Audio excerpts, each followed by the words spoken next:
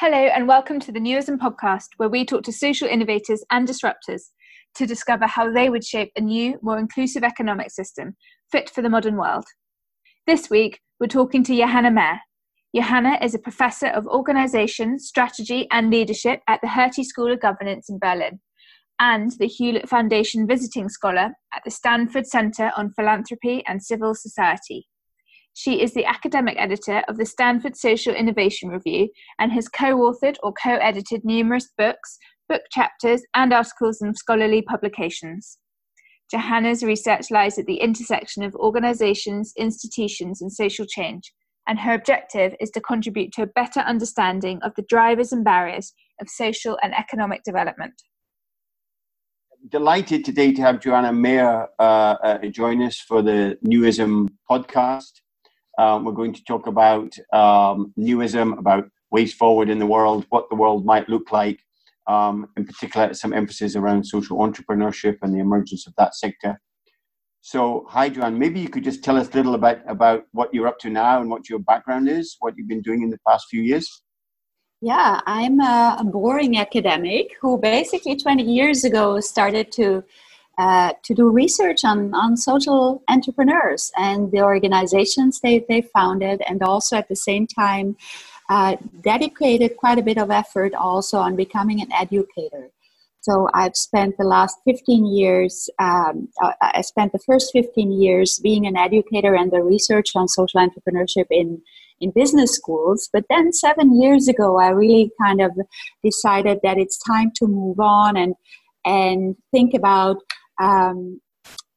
being an educator and the researchers slightly in a different way. And I joined the School of Public Policy. I'm a faculty member at the Hertie School of Governance in Berlin, where education is really about educating the next generation of leaders that go into the social sector, into the private sector, or the public sector.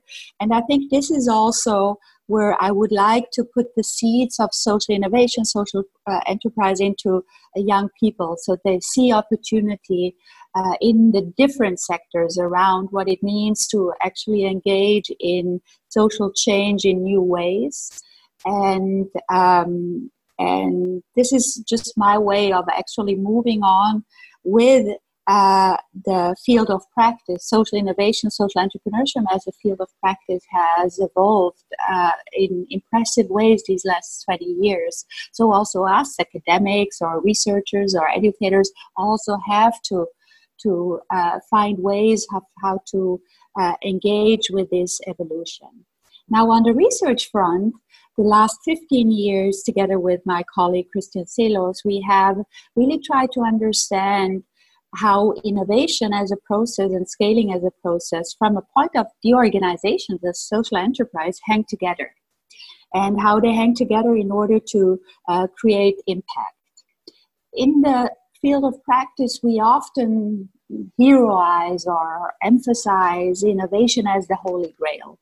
But I think it's important to have a more nuanced perspective of what is really the role of innovation in this process of creating impact. And that's what we try to do, working with organizations such as, social enterprises such as BRAC, Gomrikas, Aravind, SECAM in India, Waste Concern in Bangladesh for over 15 years, and following their trajectory of creating impact has helped us immensely to make progress on this question of how innovation and scaling have to hang together in order to create impact.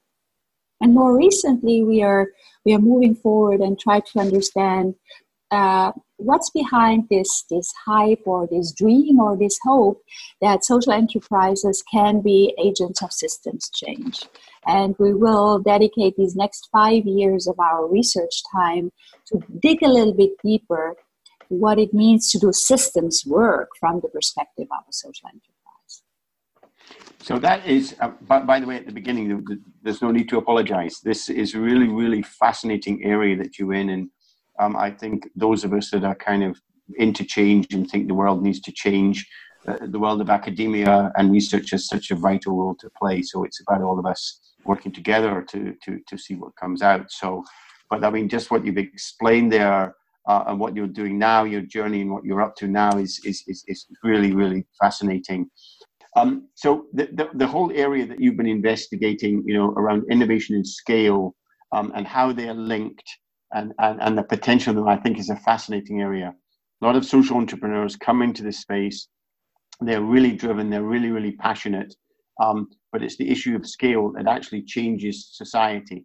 So the question really that I'm interested in is whether governments and society as a whole is picking this up and we go to scale and create that change in society, or whether these organizations are still very much on the periphery, that their impact is small, and they're only going to be short-term fixes for small things. So I'm very, very interested in what you're seeing in terms of the emergence of the social enterprise, social entrepreneur sector here, and where this might be going.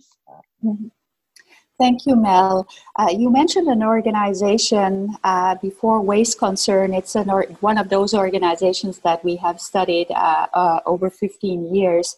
It's a rather small social enterprise, and I think it's deliberately small. It's two engineers who constantly come up with new innovations to address real problems, such as how to deal with waste in a city like Bangladesh. So for them, they are very explicit. They do not want to scale at the size of the problem, and they also don't want to create this massive organization. So, but they are very careful that they can actually enable scale. So someone else taking over the innovation and basically diffuse it and reaching the scale. How do they do it? They basically create a patent on their technology, not to protect it, but to make sure that people that use it actually do it in the right way and therefore can create the impact at scale.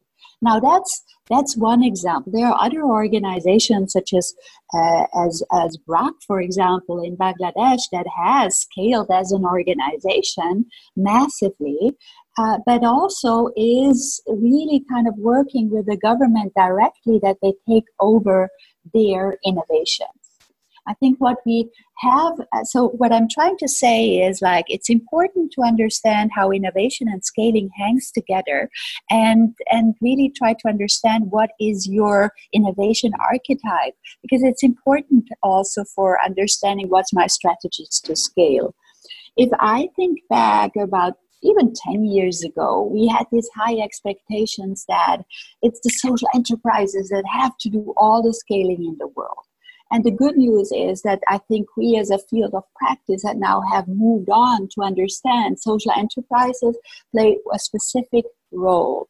And what we have to become better is exactly what you alluded to. I think we have to become better on bringing the government in and try to understand those mechanisms, or try to develop more mechanisms how we can enter policy processes and a direct feeder of innovations into such processes. Because ultimately, there will be some social enterprises that will achieve the scale of a BRAC, but there will be few. And it's damn hard to build such big organizations. It's very, very hard. But we have to become smarter to find different ways of somehow like a pipeline where we make it easier to pick up specific innovations and then scale it through government, through perhaps even in cases like companies, for-profit companies, why not? And I think another important facet to keep in mind in this is it makes a difference whether you scale innovation that focuses on a technical problem, or whether you scale an innovation that tries to address social relational problems. Because a technical solution, if you will, is easy to scale, and you basically really try to get it right, and you give almost a manual how it works. But when it comes down to scale an innovation or a solution that might work in addressing more deeper social relational problems, then it's really hard to scale it. And we have to be prepared that we give enough room for experimentation in each context where we actually try to scale it. And I think this is also where we as educators need to come in and also get the right bar of expectations, get the bar of expectations right, educate also policymakers, people in the business sector and in the social sector to better understand that they cannot expect magic from scaling an innovation someone else has developed, but really also doing the adaptation work that is required to actually create the impact. That's very interesting, and we should know. I mean, BRAC now, how many employees does it have in Bangladesh? About 30,000 or something. Yeah, more. Absolutely, and not only in Bangladesh, but also Africa and So it's a major player. In fact, almost like a corporate, but with the social aims and social objectives, and it's been phenomenal in terms of seeing the impact that it's had as an organization. But as I think I'd agree very much, not everybody can be like BRAC, and Waste Concerns made me an example whereby the imperative isn't to grow, actually, the imperative actually is to be impactful, and you can be impactful with other partners, and you can partner with government, or you can partner with other, the private sector or whoever. One of the things that I'm interested in looking at is just the exit strategies, if you like, of social enterprises in the kind of modern world. So, as you know, I work in the area of homelessness.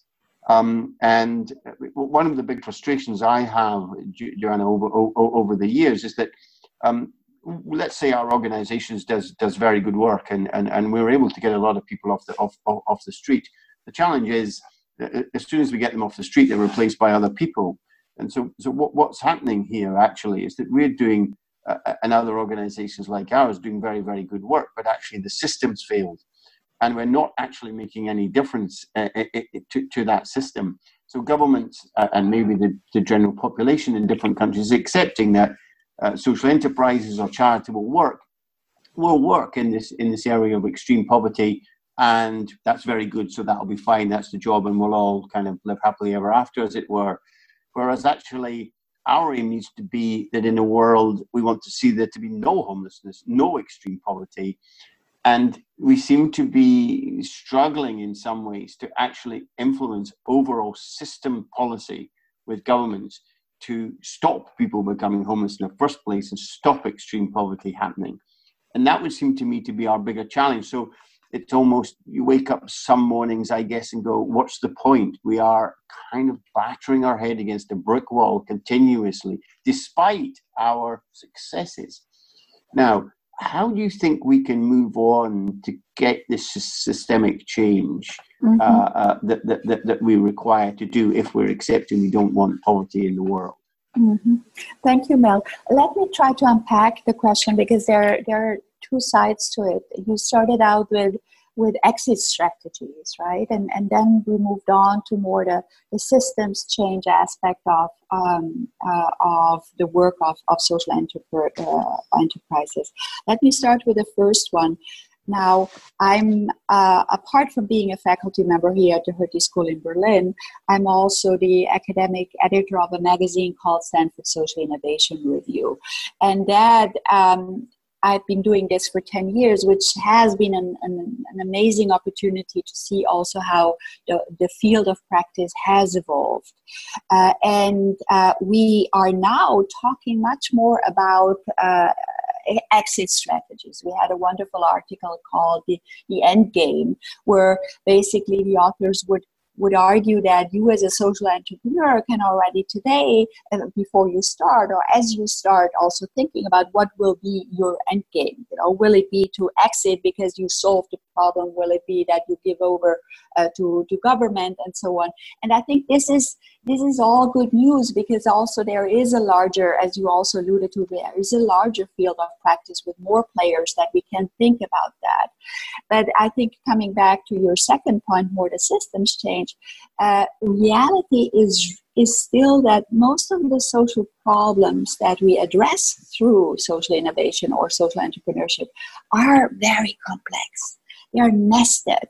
Homelessness, you of all people know that, is nested in a net of other problems. You cannot isolate it from poverty, from, now a health crisis, think about Manchester. So problems are nested. And if we don't start to accept if we need to start to accept that we need to do a careful problem diagnosis first to understand also potential systems aspect, then I think all the excitement about changing systems through social entrepreneurship will not be fruitful, because we fool ourselves. And it's also tiresome, as you say, some problems will probably not go away. We can dream of them going away, but they will certainly not go away if we don't start thinking about some aspects that basically make them so robust, make them so sticky. Even if the people that you lift out with homelessness might have a better future, as you said, like there are new ones coming in. So what we need to do in order to allow thinking that looks at this from a more systems perspective is really also get the players in the field of social innovation to recognize that social problems do not come in single packages. That would be one thing. The second thing is that also the time expectation. What's our time frame? How can we think about making progress on these particular social problems? Which problems, if it's really, we're talking about the nested set of problems, which problems need to actually be taken care first in order to have an effect on the other? So also thinking about it as a system of problems. And then think about also what is our responsibility here. At what point in time, as you rightly said, like would policymakers need to come in to actually change something that then we have a lever to address another set of problems. Otherwise, I think we fool ourselves. We fool ourselves if we say now, impact investors give you money if you promise them to change a system in 2.5 years. I think that's not going to be an effective pathway for creating impact.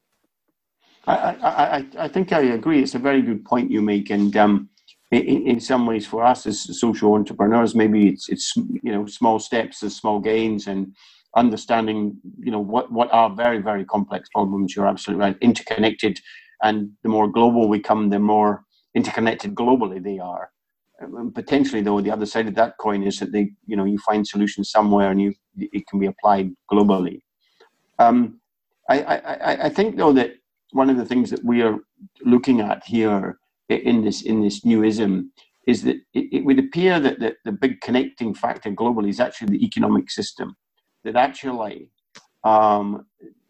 these are complex problems, but it's the economic system which is much of the driver around some of these problems. And what we're trying to say is, it's not a question of changing the way you do investing, for example. And I think impact investing, for example, is a very good initiative, but it's not perfect, and some people don't like it. However, it's an initiative with good intentions, but it's still within the current system. What we almost have to do is find a new Adam Smith, or who's creating a new paradigm in terms of the way we think about and deliver our economics. Because if you can sort the economic system out, you can potentially create fairness in the world. Now, are we being too naive and optimistic by thinking that's possible? So there are two ways of thinking about it. One is to radically replace an economic system based on, let's say, a new paradigm, as you said. that will be very hard to do because there are so many vested interests in the current economic system. And also, don't think about the economic system as something that is fixed. No, it's evolving and it's changing, but it is based on those pillars that we would like to change, right?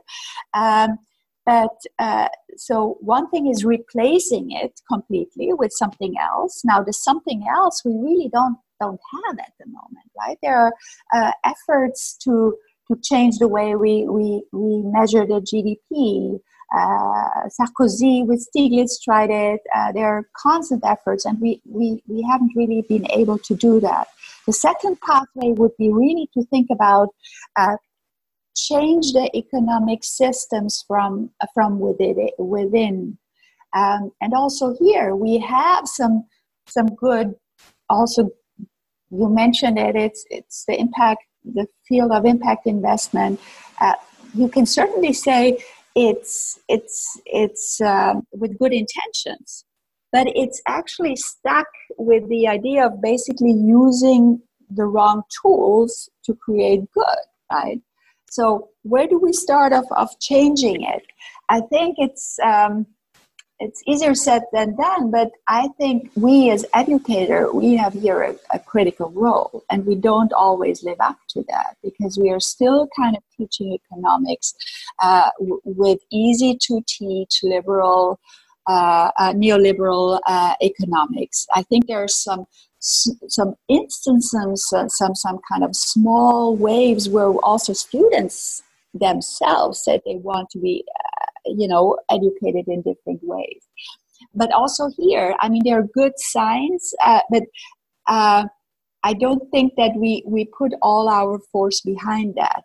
Now, if I had to have a preference, whether it's a radical change or a transformation, I would go for the transformation. But I would love to see more committed people behind it. I would really see more committed people from politics, from business, from investors, from all spheres of life behind that. Otherwise, we are not going to make that. But let me also give you an example where we can have actually smaller steps, but be more effective. Again, coming back to impact investing, I think I mentioned it already. I think one thing that goes wrong with that effort is just kind of trying to put all our hopes in financial tools. And I think if we don't create the passion or the excitement among impact investors to really care about the social problem and the excitement needs to be how can we make progress on that particular problem, I think we will not live up to the hopes that impact investment can be an effective driver for social change. So these are just small things where we can start really also put our fingers on. Right. It's very interesting what you say there about getting people behind this more, getting more governments, economists, academics, educators, if you like, into this sphere. I mean, I think there are signs that this is happening. There are some initiatives around the place. And as you say, there have been a number of attempts to create new measurements as an alternative to GDP. There's concepts emerge more. So the concept of fair trade, for example, is one which is more than just one organization setting up some values in which it does trade. It's a concept and a value which other organizations can follow and have. And so then you have fair trade marks. But it only goes so far. It seems that what we need is this greater body to come together to talk about these things and how you can apply those values that come behind something like fair trade or impact investing, for whatever. And we all know that none of these things are perfect, but how do you kind of build on them and create a kind of body of movement, if you like? Now, I would agree, and I'm interested in your view about that educators and academics have a role to play. And you talked when we first started talking a half an hour ago about your new role, and it's about leadership. You use this word leadership amongst younger people. My experience anecdotally with younger people is that actually they want to see change in a very good way. But it's identifying those leaders who can emerge now and maybe come into this space and help develop some new thinking which can be applied. Now, so I'd be interested in your view and just where you're seeing the leadership going in the world, and whether young people are actually up now to understand the social side of what they might be doing in their academic studies. So let me just also make clear, I think like we academics and leaders in the business, social, public life, that's one part of the equation. But in order to get a movement going, you really have to think about those that are not able to study, that are not basically chatting with higher rank professionals all the time.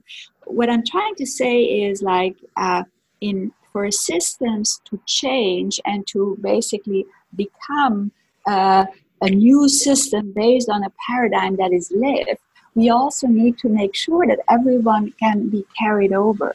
And what we see, and for example, you mentioned a fair trade, we'll see how it resonates with a lot of people, but there are still a lot of people where, they have no touch points with it. It doesn't mean much to them, or it's a nice concept, but in their daily lives, they still kind of do other things, right? So I think we also cannot assume that we create this ideal new system, but then forget about actually moving everyone with us. So I think that's an important element that we often forget as we talk about social innovation and the promise of social innovation, social entrepreneurship in the same old circle.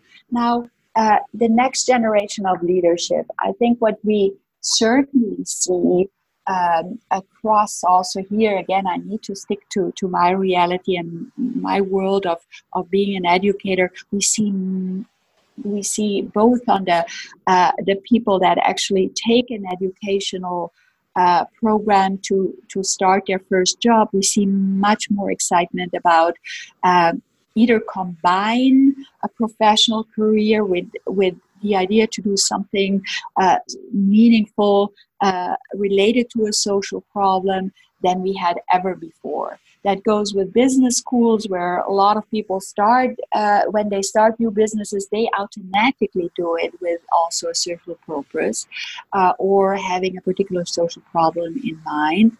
In my own school, a school of public policy, people actually come to the school because they have a problem with corruption in their country, with climate change, and they try to figure out how to address that and where should I go next in my career in order to address that.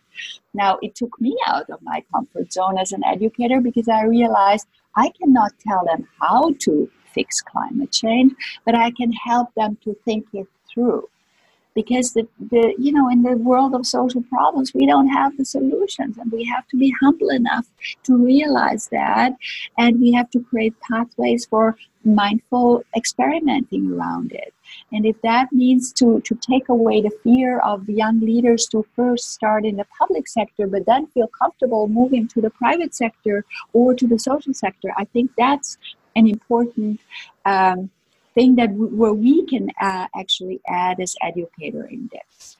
Now, a final point, no, also related to my world as an academic. My passion has always been, ever since 20 years ago, I started to do research on social entrepreneurship, to create a playing field for younger researchers to do more work, because I already then saw that a lot of people would love to do research on social and entrepreneurship, but their supervisors would say like, oh, you can do that when you're tenured, because you will never have an academic career if you start researching on this. And now that is completely reversed. And that's exciting. And not only that we also see much more kind of people engaged in creating knowledge around it. But what I also observe is that the young academics, they all also want right from the beginning have something to say. So the relevance of their work matters immensely from them. Relevance here, I mean the relevance for the world, right? So I think that's also something that gives me enormous joy to see how these young people don't shy away from saying, hey, I have something to say. I invest this time research something and I want to tell the world what I found. That, it sounds ridiculous, but 20 years ago, people said, were more happy in their ivory tower and were told, well, when you're 50, 60, you might be able to speak out. And I think that's also very positive change with this younger generation. So that's cause for optimism then. Are you optimistic about the future, do you think? I have to be. Don't ask me this question now in Europe as we are facing European elections. But I think we have to. We owe it to the next generation to be optimistic, but also not only to be optimistic, but also do everything we can with our experience, with our the learning that we have generated, to share that in ways that could be meaningful or helpful for this next generation. Do you think at the moment there's an interesting contradiction going on, and politics seems to become away from the middle, if you like, to more kind of extreme views? So, I could speak to people like yourself, and they would say on the one hand they're very optimistic because of the reasons you just mentioned. And then they'll say, yes, but I'm very pessimistic because there's other forces going on.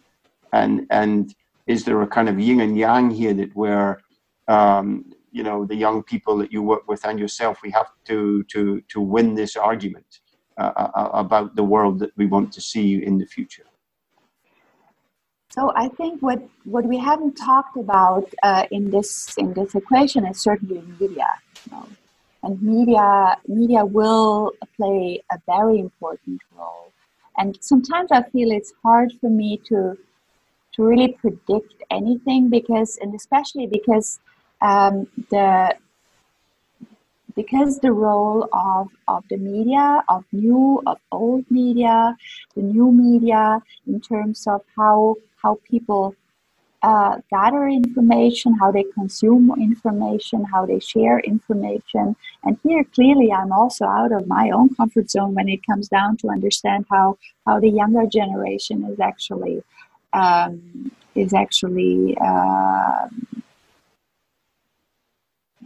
building up a specific knowledge base out of what is fed into the system by media.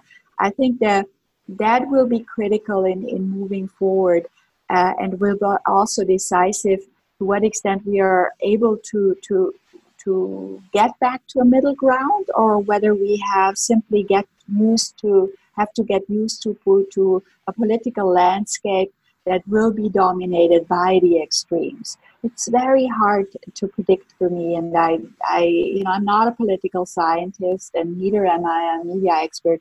I just sense that there is going to be a crucial role of media in this all. So we're living in times, really, we probably can't see it because we're in the middle of them. There's a significant change going on, isn't there, around? I mean, people have spoken to me that we have a crisis of leadership in the world. We have a change in terms of what people see the role of government is. Big corporations have more power now, etc. And so if it's true we're going through this change, then new leaders who emerge, and some of the young people you teach or you work with in the research sphere, they start to have a kind of a very important role. So it's important what you were saying earlier about they are speaking out about what they want to speak out about. And we need to support them in a path towards good leadership. So I think one thing has, in a way, changed, that most of the challenges that we face are characterized by the fact that we don't actually know what the problem really is. Think about cybersecurity. We have no idea where the problem really is. And then, politicians go for solutions, something that they can actually tell people. So we take shortcuts, and we are not humble enough to actually say, like, let's try to understand what is the problem here. So that's not how problem solving in policy work has worked before. So we have to adjust the way we address and solve public problems. And I think we haven't really grasped that. It's also another thing that we easily overlook is, yes, we have now the rise of the strongmen everywhere, but the reasons why we have strongmen in different countries might be very different. And so we can also not just brush over everything and say, like, that we see the same things because A, B, and C. No, we say the same thing because D, E, F in that country. So we have to be much more focused on local realities. We have to understand people in their world and in their perceived problems. Even from us from the outside, we don't see a problem. There's obviously a perceived problem. So we have to become much more humble in really getting to the local realities people live in and understand those. Otherwise, I think we will never be able to get out of this extremism. Yeah, I mean, it's interesting as well, the kind of local versus global. I mean, again, people will talk about kind of the way forward to having a sustainable world is really, you've got to concentrate on localism. And that doesn't necessarily mean within a national boundary. It's not nationalism, but it's localism. So people will talk about, can we create a self-sufficient town or a self-sufficient rural area where you're not having imports and exports, your trading is minimal, and actually you're living in a different world. But by using globalization to affect really, really impactful localism, and maybe what you're saying, that's connected with that, and maybe what we're talking about in the future then is actually the role of national governments. It isn't so relevant anymore. It's much more about local control of particular areas, and that's what matters in local people. We can live in a world, but it's actually a local area which is key, and that then drives how you might create a fair economic system. Do you think there's some logic in what I'm saying there? Yeah, there is, but I think like we also have to think about identity. I think a lot of people, yes, might feel identify much more with a local level. We see that in Catalonia, in different parts of the world. But we we have to be able to construct something around these more local identities that holds us together. I think that will be very important. Otherwise, it will be a fragmented world. And this is why we need politicians. But we also need to, we need to actually really make sure that we get the right people into politics. Right people, not in saying like right because of a party, but people that truly care. And there is something where we also have to think about what does that mean in terms of our rules of the game in democracy. We are always so reluctant to think about institutional innovations in those institutions we have, right? And I think we are lousy because we are not willing to shut down certain institutions, but we are not really willing to rejuvenate or innovate around them. I think that's the key challenge for us as a society that includes like the political world and also the economic. So that's a really fascinating insight, I think, because other social entrepreneurs I know and you'll know will say often, maybe I could have been a politician, they will say, but actually I think I could do more outside. I could be more effective in terms of the change I want, not being part of the system. And so people, you might say, well, they could be potential political leaders under the description you said a minute ago, but they won't come into the system. So there's a challenge right away: is how does one get these potential leaders who are doing good work anyway to come into the political sphere as leaders when they have some kind of clear values? How does that happen? So I think, as I said before, we have to think about how can we, in a very mindful way, think about what would we need to change in our democratic system, right? And I think one way to start doing that in a way that it's not disruptive to democracy as a concept could be that we rethink like party politics, right? And but again, like, I'm not a political scientist. I can dream about those things, and I certainly have. I'm never shy away from having opinions, but also thinking about, how sticky party politics is, how careers within parties work, how everything is settled in the sense of that you have to be a party soldier to actually come to a position in power, but then also when you're out of power, you are basically taken care by getting this and that position afterwards. So I think if we are not willing to address that, I think we will not be able to attract people like you or other social entrepreneurs into a serious political career. And again, it's vested interest. So I'm looking forward to the first politician who comes up and says, let's rethink and innovate our political system. But it's time. Yeah. So listen, we probably have to stop now because we just run out of time. But we've covered a lot of subjects. I really appreciate your time and your insights here, and obviously your work's really important that you've done over the past period. You've seen this social enterprise and social entrepreneur sector really grow and develop and change, and it continues to be so. It's a fascinating area, but so many more challenges in front of us now, I think, and it's a question of us talking together like this and seeing if we can come up with some collective solutions across the whole spectrum. But listen, I'm very, very grateful for your time, as I say, and obviously you'll stay in touch. And I love reading your work and hearing about what you're doing. So I'd like to thank you very much for your time. Thank you so much, Mel. It was a pleasure. We learned so much talking to Johanna and hope that you will leave this episode with as much food for thought as we did.